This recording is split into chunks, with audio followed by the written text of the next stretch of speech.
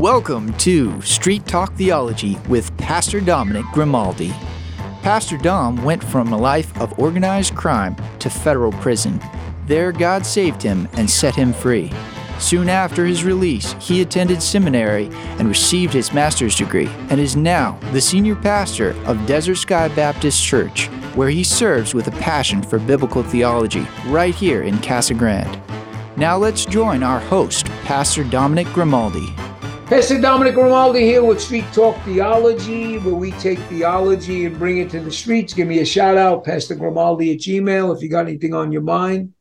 I still have with me again, he stood with me for a week. No, I'm only kidding. But this is the following week. I still got Pastor Steven with me from South Caraway Baptist Church.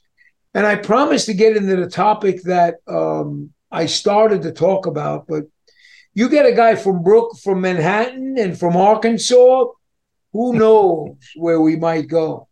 But I do want to give Pastor Steven an opportunity to let you know who he is, how you can reach him.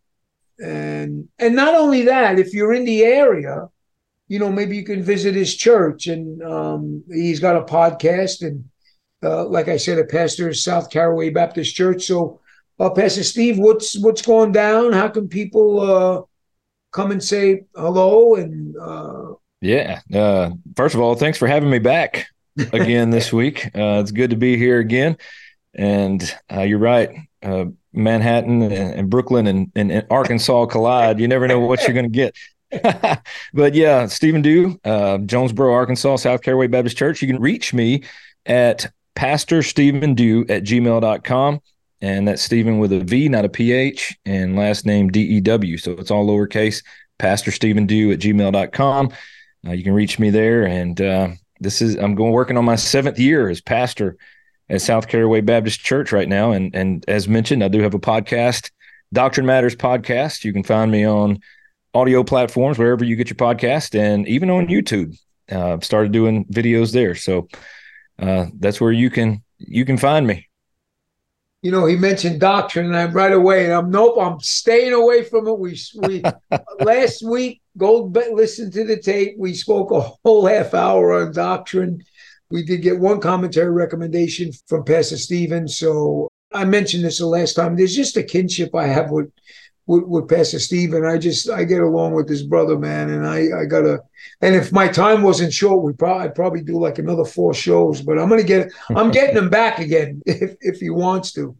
But I was reading something on Facebook and I was kind of intrigued on what I read, and I don't know if I got the whole context right.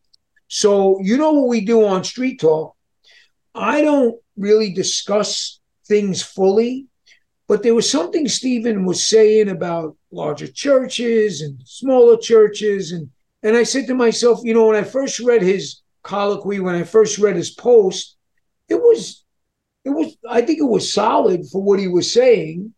But he got some pushback from some dude. And I was saying, whoa. And I says, I don't know if you was expecting that, or I think he handled it really well. I don't know if he got in a serious debate. I'm going to have Pastor Steven explain everything, because this is the reason why I called him, even though we're like almost an hour into the game.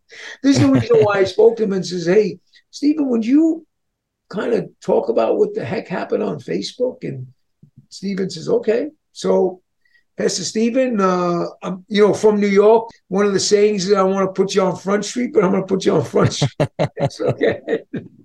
Yeah, I was, thinking, I guess it was a Sunday evening. I was just kind of thinking about the Facebook post I've seen of churches around me here in my city, and kind of thinking about my own context as our church, as we've endured some hardships and many different things. And I started thinking about, what is the biblical response for me as a pastor when I see all of these churches in my own city just seem to be busting at the seams, so much so that they're having to move and to larger spaces and already running out of room in those larger spaces.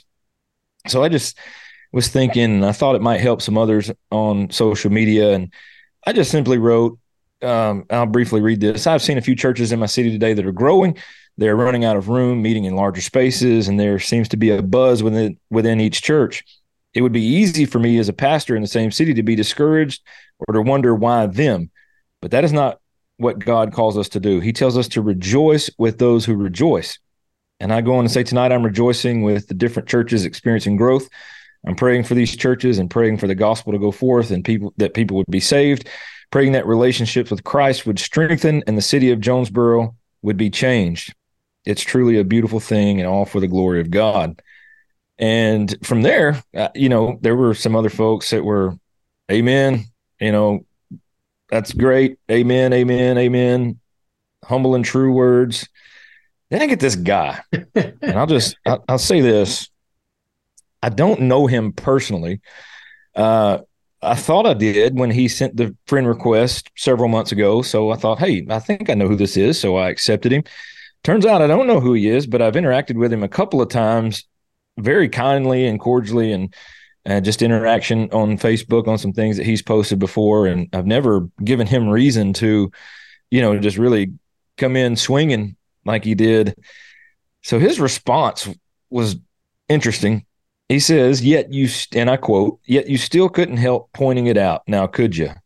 Jealousy is a natural human emotional response, and it is okay to feel such emotional vulnerability as you're only human after all. Thus, remember this factor, whatever y'all get out of all self-righteous and hypocritically attack the failings in others, you are no one to judge others. You have no standing, no moral authority, nothing that renders you any more worthy than any other human being. Your opinions are no more significant than those held by any other person. It is disgraceful for anyone to attempt and pass judgment based on their interpretation of a religious text. And it is the height of hubris to dare and assume that kind of moral authority. That must have shocked you. I mean, I don't even see the. I don't even see the connection. I don't either. This guy clearly, if you look at his Facebook page, he is an atheist. He cares nothing about church. And I've talked with him a couple of times before he posted this, and essentially he's been hurt by a church.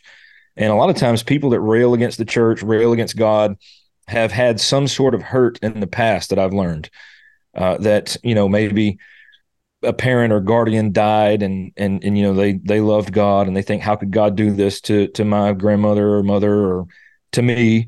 Or maybe some leadership in the church has hurt them. And that's it. That's essentially what's happened to this guy. And so I kind of keep that in the back of my mind, but there was no connection here. And, last week we talked about doctrine mattering, that how it does matter. And there were some things in here that he says that I say, yes, the Bible teaches us this. For someone that doesn't know, or maybe he knows the Bible, he doesn't care about the Bible, but there are actually some things in here that if we could have a conversation, I would say, you know what, you're right. For example, jealousy is a natural human emotional response. But what does the Bible say? Not to envy. Right? Not to be jealous. So I would have that conversation is, yes, you are correct that jealousy is a natural human emotion. But what I want to do, my flesh wants to be jealous and say, why me? Why can't this be our church? But the Bible says, don't be jealous. Don't be envious. Don't covet. And I don't want to do that. So I want to rejoice with those who rejoice. And then two, he says, attacking the failings in others, and actually wasn't attacking the failings in others. I was actually rejoicing with the good things happening in their lives. So I didn't understand that. And then it says, you are no one to judge others. And now that's a good one. We could talk about that sometime, judging others. But as it relates to this post, I was judging no one, right? And then he says, you have no standing, no moral authority. I would push back and say I do have a moral authority, and his name is God, and he shows his moral authority in the scriptures, and I submit to him and submit to Christ, and nothing renders you any worthy than any other human being. No, I am not any more worthy than anyone. Christ is. He's worthy. I'm not worthy. This atheist that that has interacted with me is, I'm no more worthy than he is. Amen. I'm not any more worthy than any other human being. My opinions are no more significant than those held by any other person. My opinions aren't. But I can tell you what is more significant is the word of God. Amen. And it is more significant than any opinion I can ever have or anyone else.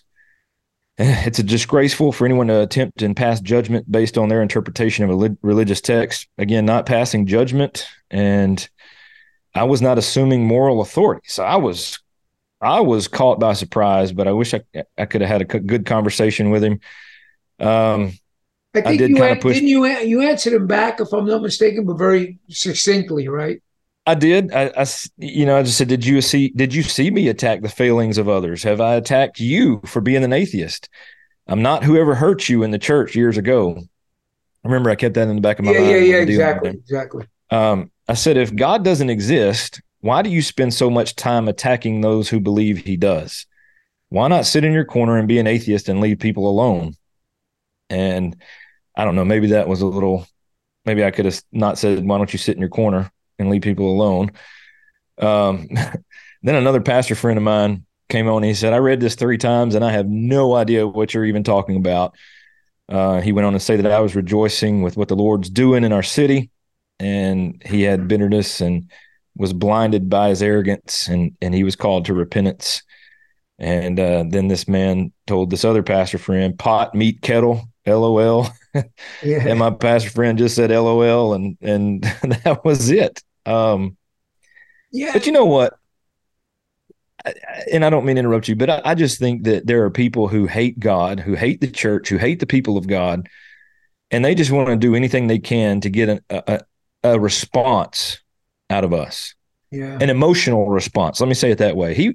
I think he would have loved to see me fly off the handle on social media on him, and I just think they want to pick and pick and pick and pick and pick just to, I don't know, just get a rise out of us, to say the least. I look at some of and just see if you can, I'd like to pick your brain a little bit on this. In the New Testament, when we read about Paul and Peter, and there was a lot of physical, Paul went through a lot of physical abuse. I mean, as far as, 40 lashes and less one, and always on the run, climbing walls. And I try to tell people today, or I try to interject, I says, and then this is a term I want to be careful, because this term I learned from Peter Berger. And I've used this term. I don't know if you're familiar with Peter Berger. He's a Christian sociologist but I've learned this term, and the term is cognitive contamination. And, in those days, in Paul's days, there was a lot of physical issues. I mean, they would, look what they did to our Lord. They put him on a cross. They chopped Paul's head off. If church history is right, they crucified Peter upside down and his wife and things like that. But I try to tell people that today, it's not the physical abuse, it's the cognitive abuse that Christians go through. And this is a perfect example of that, because, in speaking to, and I got to be careful here too, in speaking to some women or men would say, I'd rather get bopped on the shoulder than be cognitively abused in one's head. And I think in today's world, that's what they try to do.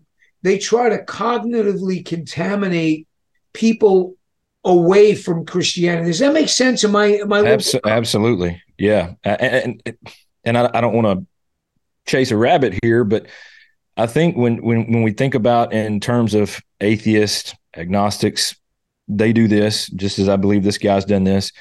But look at what the culture has done in the church as well to believers. When you look at the LGBTQ movement, amen. When you look at the drag queens and all of these things, they're trying to just get in the mind of believers and just beat them down. And what's happened, though, is sadly enough, is some professing believers have allowed it to beat them down to a point that they are now conforming with that. That's why you have churches with the LGBTQ flag out front. And I don't try not to get political here, but Black Lives Matter flags out front and banners out front is because they have allowed this beat down to go on, and they want to sympathize with people rather than stand on the true word of God and what it says. And I agree, though. We have this, and I'm going to use it, cognitive beat down. It just happens. And I think you have to be firm in your faith. And I don't want to, which again, this is a bigger conversation that I'm opening up here, but those who are new in the faith or maybe weak in their faith need people around them who are firm, who will hold them accountable. You mentioned Paul, how Paul was discipling young men, Timothy, Titus, right? He had these young men around him to help strengthen their faith through the word, right? Through these things. So we need to be firm in our faith and know what the Bible says, lean on the Bible, plant our feet firmly in the scriptures. And those of us that are weaker in our faith need people that are stronger in their faith around them to help kind of guard us when this happens. When you were talking, this is something, and I know we're all over the map here, but you think about Christianity, you think about, say, the Black Lives Matter movement, or you think about the LGBTQ plus whatever they are, in whatever they're saying. But notice there's such a small minority with such a huge voice. And you got Christianity, who, I'm talking about true believers, we're still a bigger majority than them. And they silence us. And I'm not saying this is about numbers and, we're tougher. That's not my plight. The thing is, this is such a small, the LGBTQ or even the Black Lives Matter movement, this is a smidgen of people that their voices are so much larger than ours. How does that happen, Pastor Steve?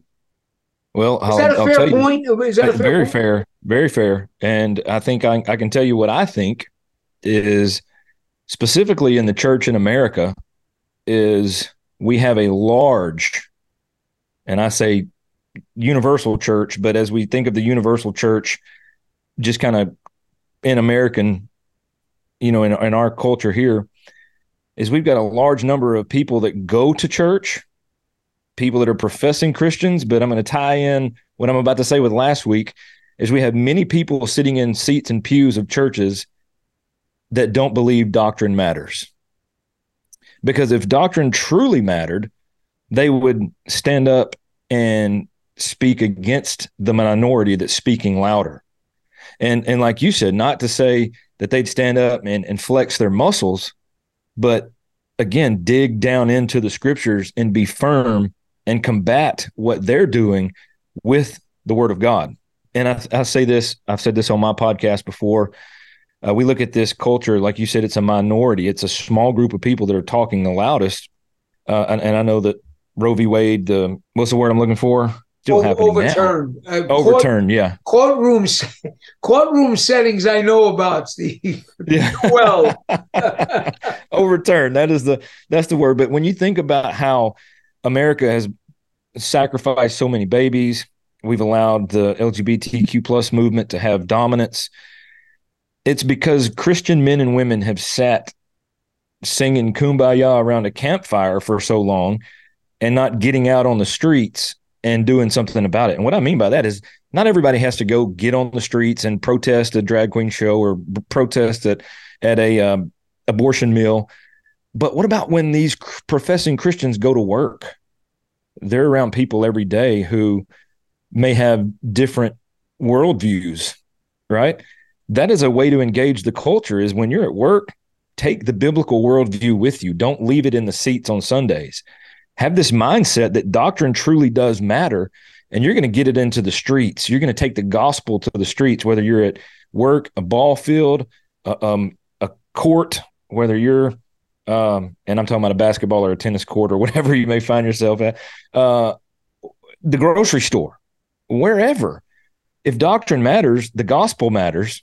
Take it to the culture, stand firm on the word of God, and start praying that God would shrink these voices that are the minority for his glory. But I still think in America specifically, we've got too many people sitting on the sidelines and not jumping in the game. And I think that's how the minority speaks the loudest. With 4 minutes left, this has been great. I might call you back next week. I like this. This is we have a good rapport, I think. Anyway, but Yeah, one thing about in the Book of Revelation, you can't sit on the sidelines. no, There's no sidelines here. You got to get in the game, and I think that is a great point. I mean, they were called to action. We had 5 churches that were kind of capitulating in the Book of Revelation, and they were called to action. They weren't called to sit on the sidelines. And I think right. that's a great point. Not in a way that we're going to be zealots and stuff like that. I mean, Jesus told when the sons of thunder said, "Hey, you want us to reign?" But there is a way to. See, we've lost dialogue. This is a huge topic, and with 3 minutes, I'm going to leave it to you because I had you on the show. But we've lost dialogue. See, years ago, even when I became a Christian, when I was in prison, in federal prison, you can have a dialogue with a Muslim, and you can state your view. He can state theirs, and you can shake hands and walk away. You can't do that today. When Exactly. you tell people, listen, look at Paul in Mars Hill. I mean, he died. Hey, you got the unknown God. Let me tell you about him, But we've lost that today. And listen, I got like 3 minutes left, so I'm going to just give the ball to you. But does that make sense? It does. And it's a sad reality that we're facing. And that's what I want to say to this guy. And this is how we'll kind of end it with the original Facebook post and the guy that interacted. Is if I could sit down over a cup of coffee with this guy and just kind of lay out, here's what I believe, here's why I believe it. And then he say, well, this is why I don't believe it. And, and not get to name calling or back and forth or arguments or heated arguments. There would be that dialogue would be more beneficial than just taking pot shots on social media. Right. But unfortunately, we live in a time where as soon as you sit down and try to lay out what you believe and why you believe it, the opposing party, whoever that may be, starts immediately. I've seen it. Their anger, their frustration level starts to rise. They start to just get angry and frustrated, and they end up leaving. There's no benefit to the conversation at all. If we could get back to that and have a respectful dialogue, and I think that's the key word is respect, right? Is we've lost that. Even Christians, I'll say that there are some very rude and disrespectful Christians that won't even listen to people that have an opposing view. I mean, we've been known to not be respectful to people within our own camp, so to speak, just in Christianity. Take the doctrines that we butt heads over, secondary and tertiary issues. I mean, we can't even be respectful of our own, let alone someone else. So that goes both ways. I think we need to return to a respectful dialogue where if you don't believe it, and I do, we shake hands. Hey, you've given me a lot to think about. I appreciate it. We can walk away and, Amen. Be cordial. We don't have to be enemies all the time. Although I think the Bible tells us that we don't need to be particularly friends and engage at certain levels with these people, but they need the gospel. We need to be there and help them and bring them along. So man, this is great, but we're out of time. But I think I want to just close with this thought for both of us and even for the people listening that maybe pastors, or we have to be careful of snippets of argumentation. If you go on the news today, they'll talk about a murder and they'll talk about some girlfriend that's leaving her boyfriend in Hollywood. The world does not allow us to focus on anything today. It's just these quick sound bites, like my pastor brother said. We live in a world of sound bites. We want to be careful. We want dialogue with people. And let me tell you something. This has been a blessing to me. And you need to listen to Pastor Steven Dew's podcast, Doctrine Matters. This is an engaging guy. He is not intimidated by what the world is doing, because to him, doctrine matters. And I just want to say this.